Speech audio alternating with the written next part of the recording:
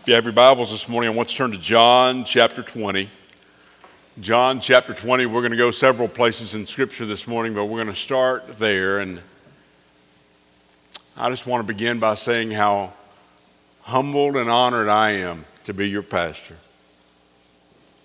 It is a joy to stand in this place and look forward to see what God's going to do in us and through us for His honor and for His glory.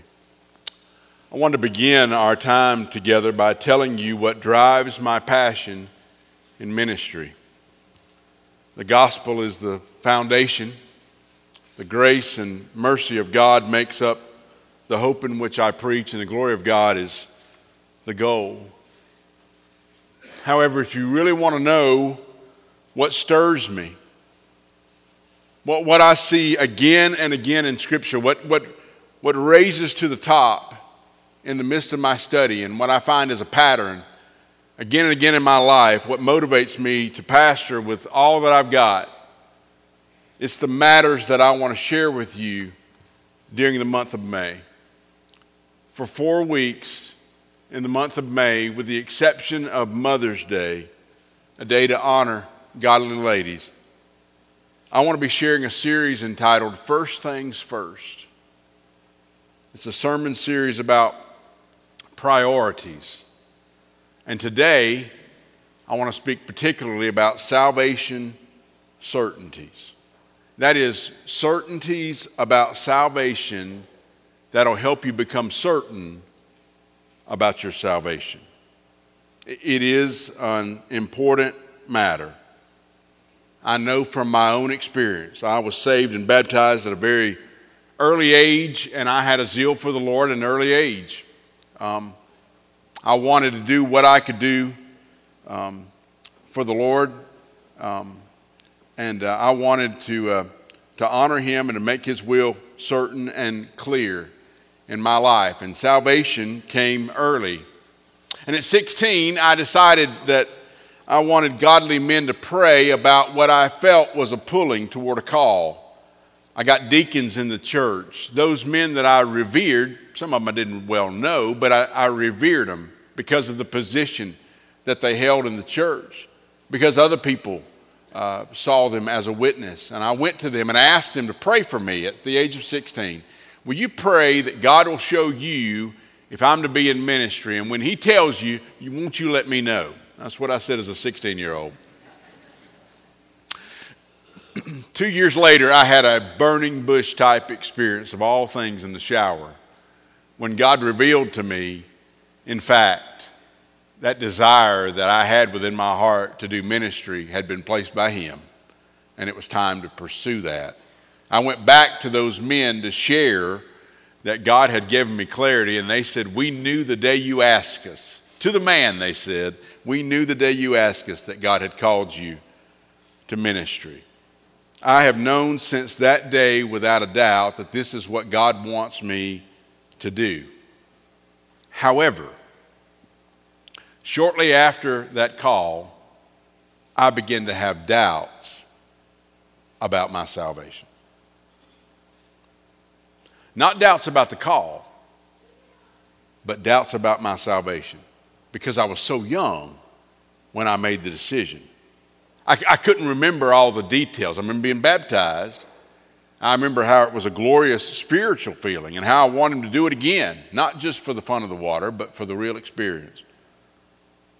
And so as a 19, 20-year-old, I began to struggle with all those things, and I began to pray. I began to seek Scripture and just think through some things as I prayed through that.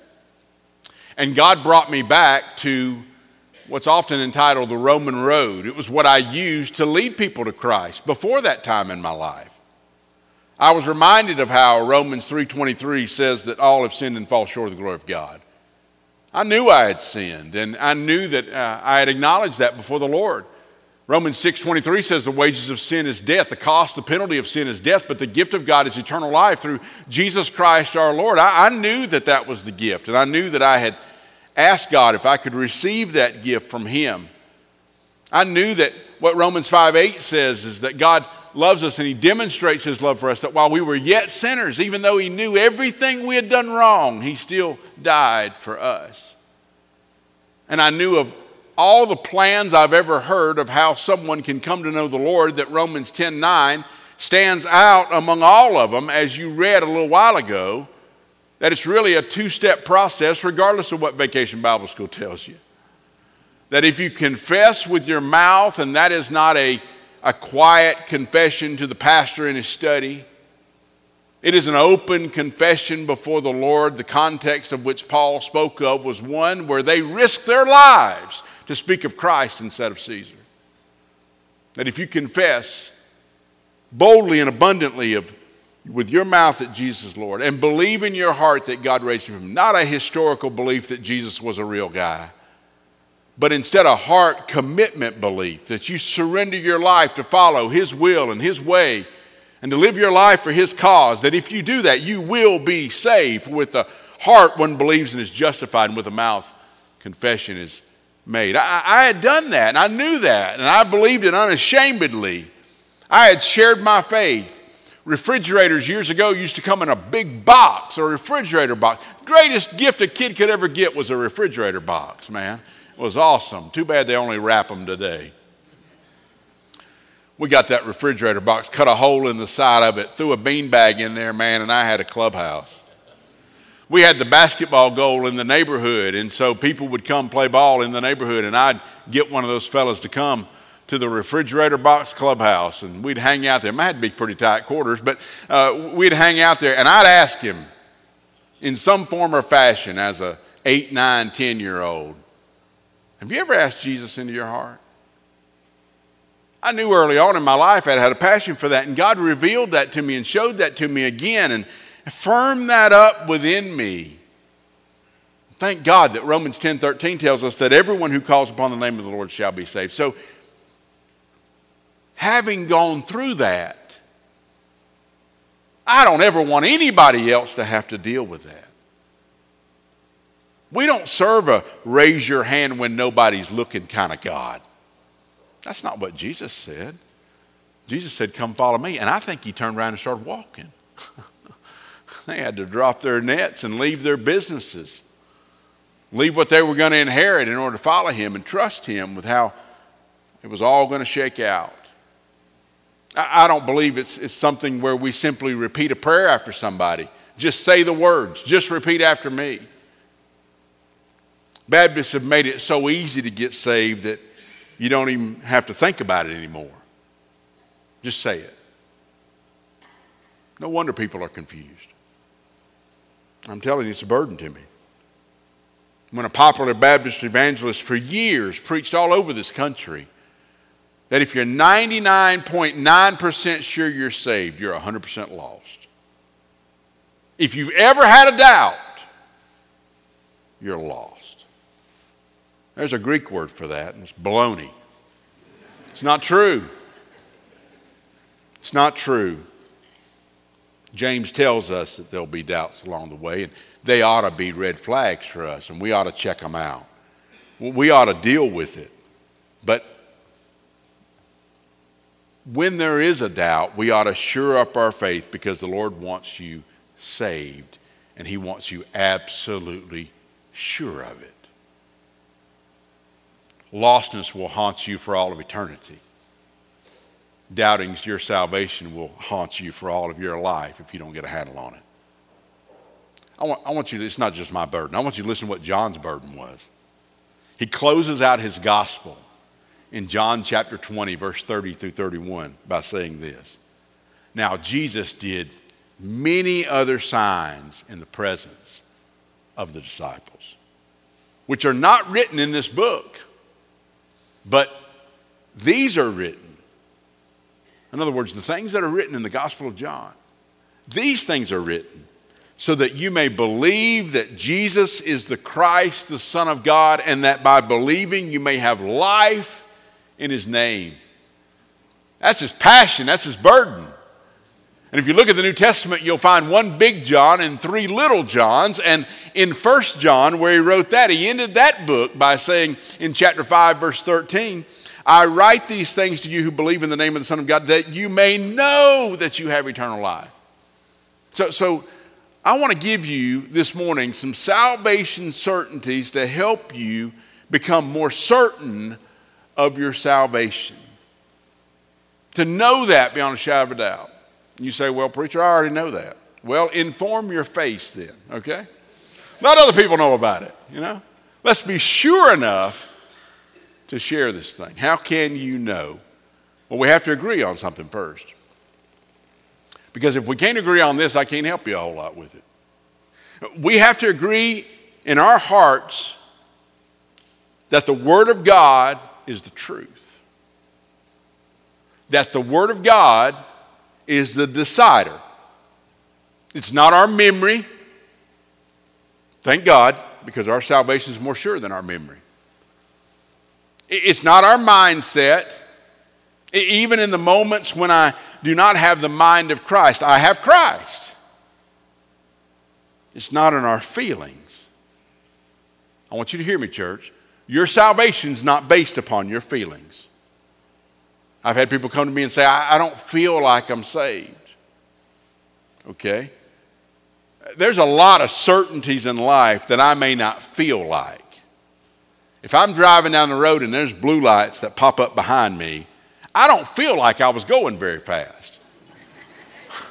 But when I get the ticket, I find out different because it's not based on my feelings. And you may say, well, I don't feel like I spent a whole lot on a credit card. But inevitably, every month, American Express lets me know you've spent plenty. It'll let you know. Just to be clear, just because a male may not feel like a male, that does not make him a female. And you do not vacillate between the two. Your gender is not based upon your feelings. I don't say that with hatred and bitterness. I say it with biblical clarity. God made you as He made you. And those things don't change. It's not based on your feelings. Neither is your salvation. Now, there tends to be two different extremes with this. One of them is that someone's always uncertain, like a fish out of water, flipping back and forth. Real salvation is not that fickle. It's not that unsettled. I remember years ago when I was a very young pastor in my first church, there was a man, I was blessed to live in a parsonage in the parking lot of the church. What a blessing. I could unlock for anybody that came by. They even offered to string the phone line over the parking lot so that I could answer the phone for the church 24/7. What a blessing. I told them I'd sacrifice and pay my own phone bill. I had a man knock on my door one Saturday afternoon and said, "Preacher, I must be lost. You can't think the way I think and feel the way I feel and be saved. I must be lost." I said, well, praise the Lord, let's talk about this. So we talked about it. I led him to Christ. I baptized him. Had a little bitty pool, had stairs going on down on both sides. The bottom of that pool wasn't no bigger than the top of this platform. And these stairs went to a wall. There was nothing there. But it was just, I guess it was on sale. So they brought the fella down. He stood before me, and when I baptized him, he kind of curled up on me. He kind of curled up. I didn't train him like I do now. And he curled up on me, and the top of his head was sticking out of the water because he had done hit the steps. What do you do? I mean, I didn't know what to do. They didn't teach me that in seminary. And so I thought, well, if I splash some water on his head, that'll make me a Methodist. So if you see a guy in glory that's missing half his head, not that you have to be baptized to get there, but I know his name. But anyway. The next week he came back to my house. He said, "Preacher, I must be lost." I said, "What?" He said, "To feel the way I feel must be lost." Come to find out he was on medication. And he didn't like to take the medication because of the side effects to it. But when he wasn't on the medication, he felt lostness. I'm not poking fun at him. I'm just telling you, your salvation is not based on your feeling. And if you think everything's okay, it may not be. And if you think nothing's okay, it may be. It seems to vacillate between either always uncertain, struggling like that, maybe due to other causes, or either a false assurance. Church, I want you to hear me this morning. Salvation does not come from your family tradition. I know your granddaddy loved the Lord and your mama loved the Lord. That's not where you get your salvation from. Salvation does not come from your political persuasion. I assume you have one, but it will not get you to glory. Your salvation does not come through your moral conduct. Although if you're saved, you ought to act like you're saved. It does not come through your church membership. Although you shouldn't be a member of a church unless you're saved. Salvation only is found in Christ. And many times your feelings have little to do with reality. So if you're not willing to put God's word before your feelings, I can't help you a whole lot. But when you know Scripture's truth and you believe it, you can rest in what he teaches. Well, let me share with you some certainties, salvation certainties. First is this: salvation starts with Christ. Starts with Christ. John 14:6 says, Jesus said, I am the way, the truth, and life. No one comes into the Father except through me. It's the only way. Now, have you received life from Christ? 1 John 5:14 and 15 says this.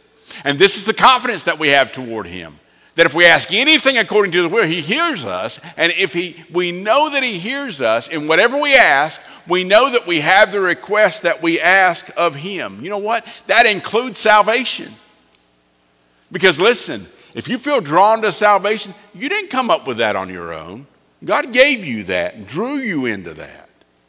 And then Romans 10:9, again, is if we confess with your mouth Jesus is Lord and believe in your heart that God raised him from the dead, you will be saved. People love to talk about the reality of heaven. We don't like to talk about the reality of hell. But the reality is we base what we understand of heaven on Scripture. We ought to base what we understand on hell upon Scripture as well. If you leave this life without surrendering your life to Christ, you will forever be separated from God. However, when one sincerely surrenders his or her life, a change happens.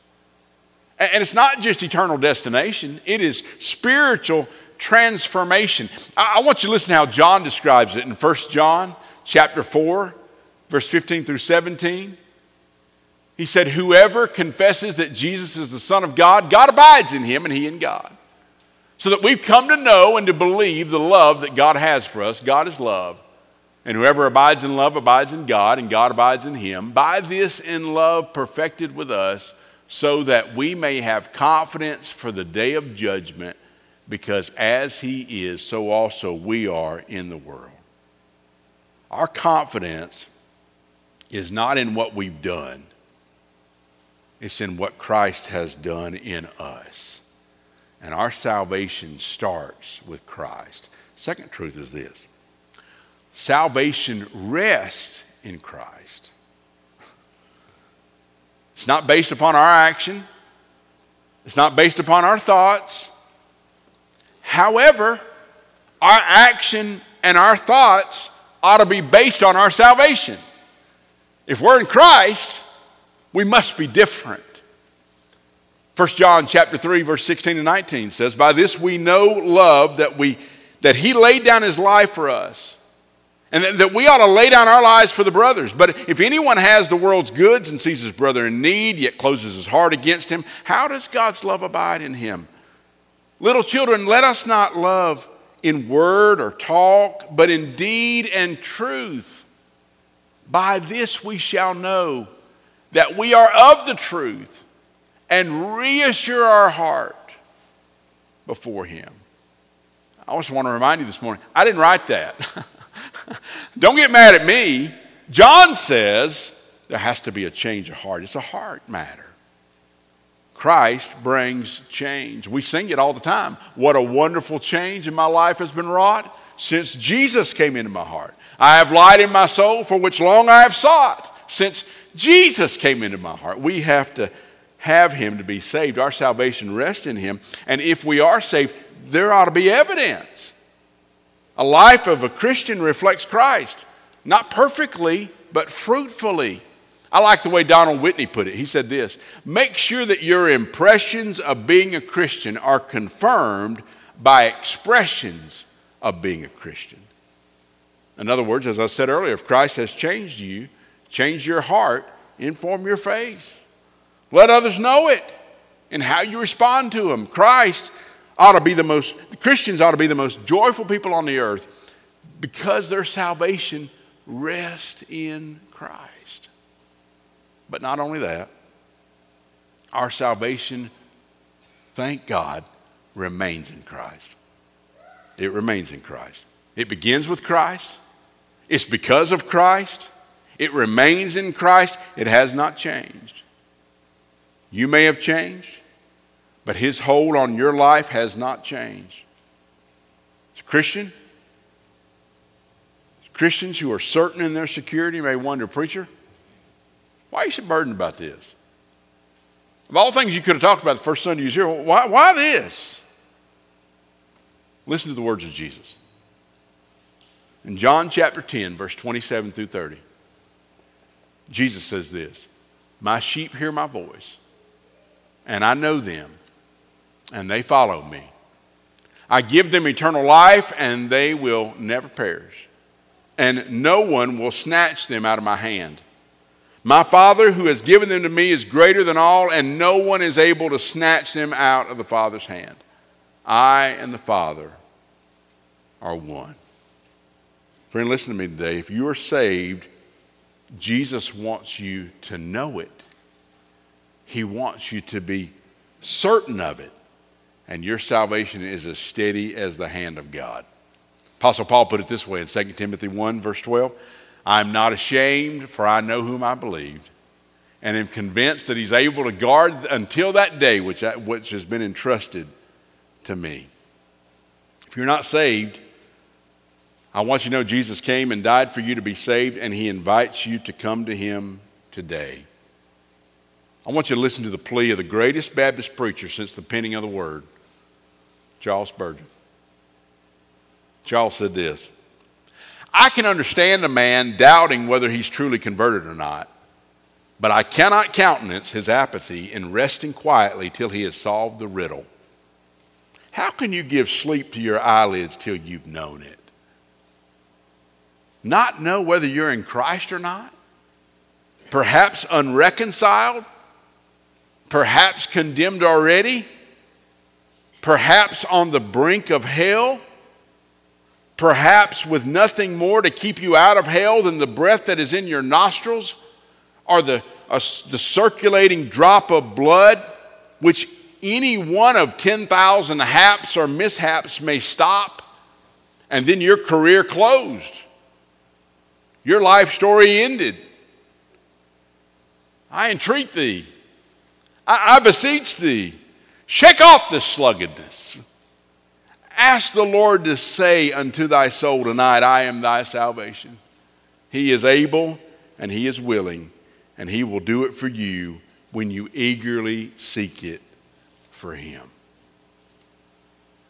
First things first. Listen, if we don't get this right, we're in trouble. You got to get this right. Have you ever asked the Lord Jesus to forgive you of your sin, to come into your life, and to save you? Have you ever come to the point in your life where you know for certain that you have eternal life and you'll go to heaven when you die? If not, you need to. If you're not sure, let's get sure. And if you are sure, but you say, but take God at his word. Take him at his word. He's good for it. I promise. With every head bowed and every eye closed, I ask today, if you've never surrendered your life to the Lord Jesus Christ, today's the day of salvation, thank God. Everyone who calls upon the name of the Lord shall be saved. And if you have done that, but you've struggled in your faith, I encourage you to take God at his word, rest in that. If you can't find rest in that, let's nail that down. Let's nail it down. No way you're going to share your faith with folks if you're not sure about your own. Let's nail that down today. I don't know how God's speaking to you today, but I know you'll never be satisfied unless you're obedient to follow him. Several were baptized last week, thank God. Have you ever publicly admitted that you're a Christian through baptism? If you've never done that, you've missed the first step of salvation. And I encourage you to be obedient today and follow the Lord. I'd love to guide you in any of those matters or pray about a matter that's burdensome to you.